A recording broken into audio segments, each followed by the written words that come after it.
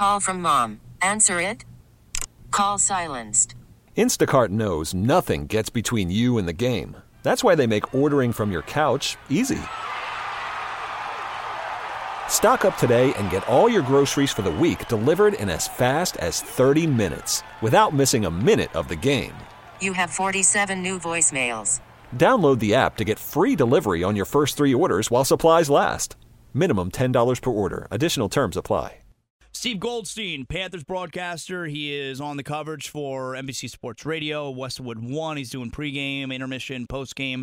He's with us in the Orion Fuel and Downstairs Convenience Stores guest line. Truly steps beyond convenience.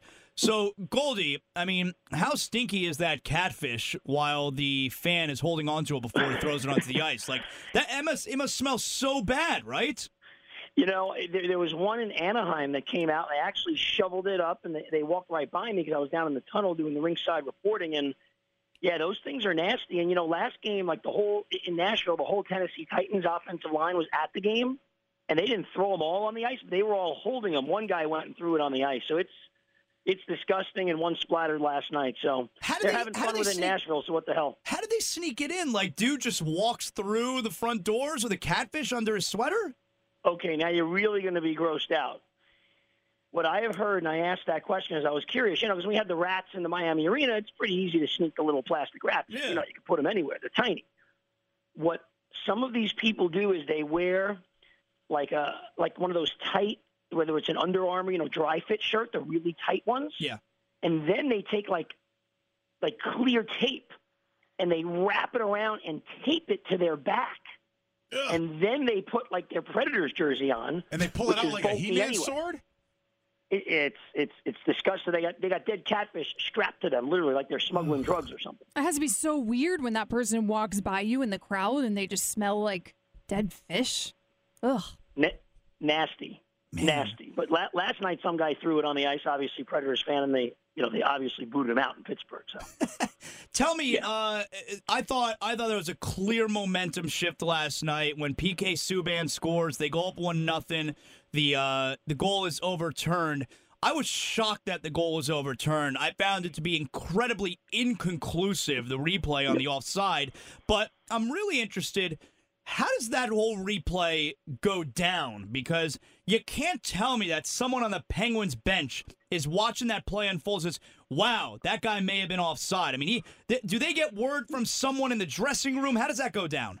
Here's what happens. They do have a video coach that's watching everything. I know this because I've spoken to the Panthers video coach. His name is Tommy Cruz, and they've got the ability to, focus it in, narrow it down, and this is all the guy's looking for, really, during the game. But this is all happening in a matter of seconds, though. They got to do this. Matter of seconds. It's incredible. They could stop. They could rewind it, boom, within 5 seconds. They know, hey, when that puck came in, they probably have it in their mind already that, hey, maybe it was close. So if a goal is scored, let me go back and check this. Now, they can check it before the goal is even scored, and that's what a lot of these guys do. So let's say you carry it into the zone, play is going on for 10, 20 seconds, just whatever's happening, they're already looking and seeing, hey, if they score here, I can challenge this. Either I see it or it's close enough.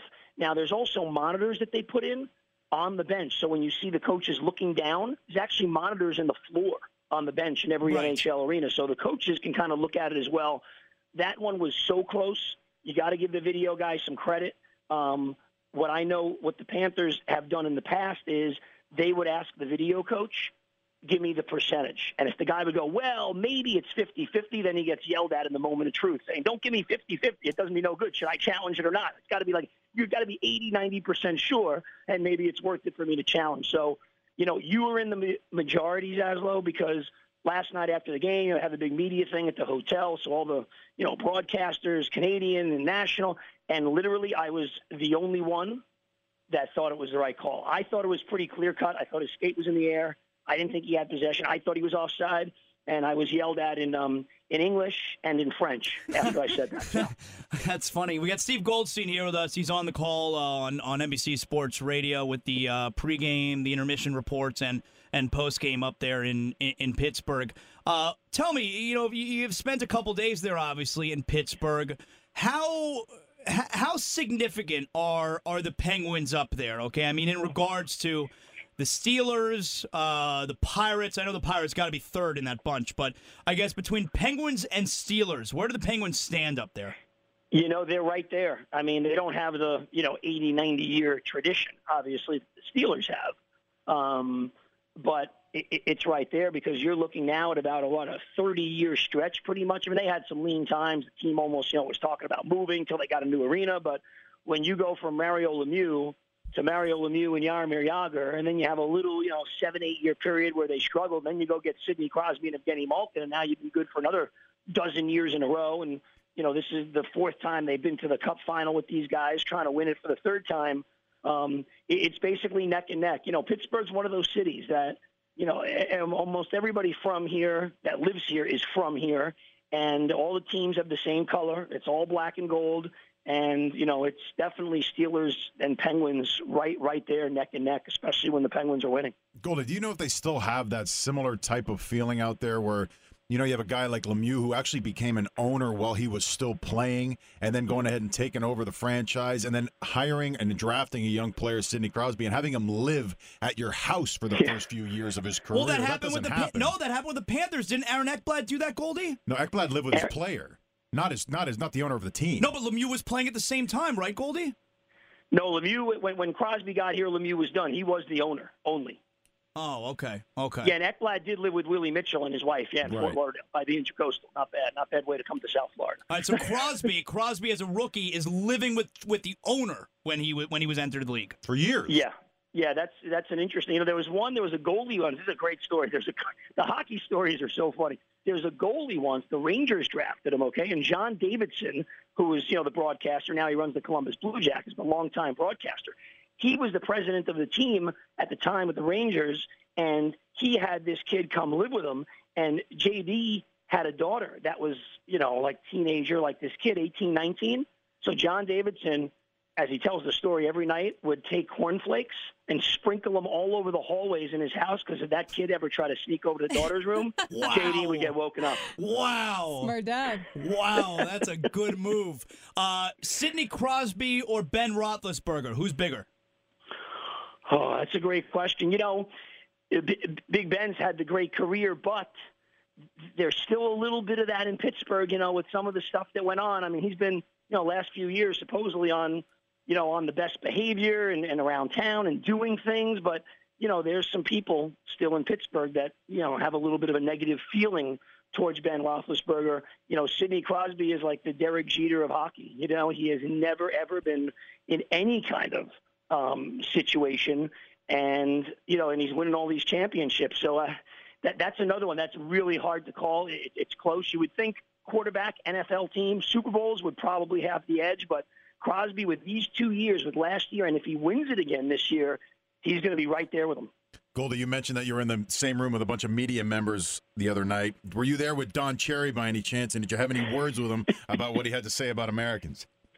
The only time I ever talked to him, Romberg, is I just say hi to him because I don't feel like I want to get into anything with him. But no, he wasn't here last night. I guess he's back in Canada at the studio, and I kind of leave that alone. It's Don Cherry being Don Cherry. And by the way, what he says about Americans is not nearly as bad as what he said about the European players for years. So, they're all soft, right? You can't win with a European, right? Isn't that the whole thing? Well, he called, Daniel and Henrik Sedin in Vancouver. He called them, the Sedin girls. Right. I remember that. Yeah. It's not very nice. Yeah. No. Finally here, Goldie. I thought last game was kind of a rough watch. Okay, it's the first game of the Stanley Cup playoffs where throughout the game, I'm like, I don't think it's a very good game tonight. And Nashville really dominated the game. And Pittsburgh, they went 37 minutes without a shot on goal. I thought last night was kind of a rough watch. What do you make of that? Well, it was incredible, because I thought at 3-0 the game was over. Here I'm thinking, okay, we're going to have a 5-1, 6-1, game one, and Nashville just took the game over even though they were trailing. So it was definitely a strange game. The 12 shots on goal, I believe, were not only the lowest in a Stanley Cup final game, but the lowest ever for a team to win. Think they go 37 minutes without a shot on goal, and they win the game. Yeah. So from that standpoint, it was a strange game. I thought once Nashville got the game tied with about, 7-8 minutes left, the last 7-8 minutes were unbelievable. And then the one shot they do get actually goes in. But I think it's going to be a really good series. These two teams, there's not a lot of the garbage that goes on with the pushing and shoving after the whistles and and the cheap shots. These teams don't play that way. They're really good. They're really fast, and they just play the game the way it's supposed to be played. So it was definitely a strange game. You had that long stretch there, obviously, where Pittsburgh can't even get a shot on goal. You're right. Was Pekka Rinne bad?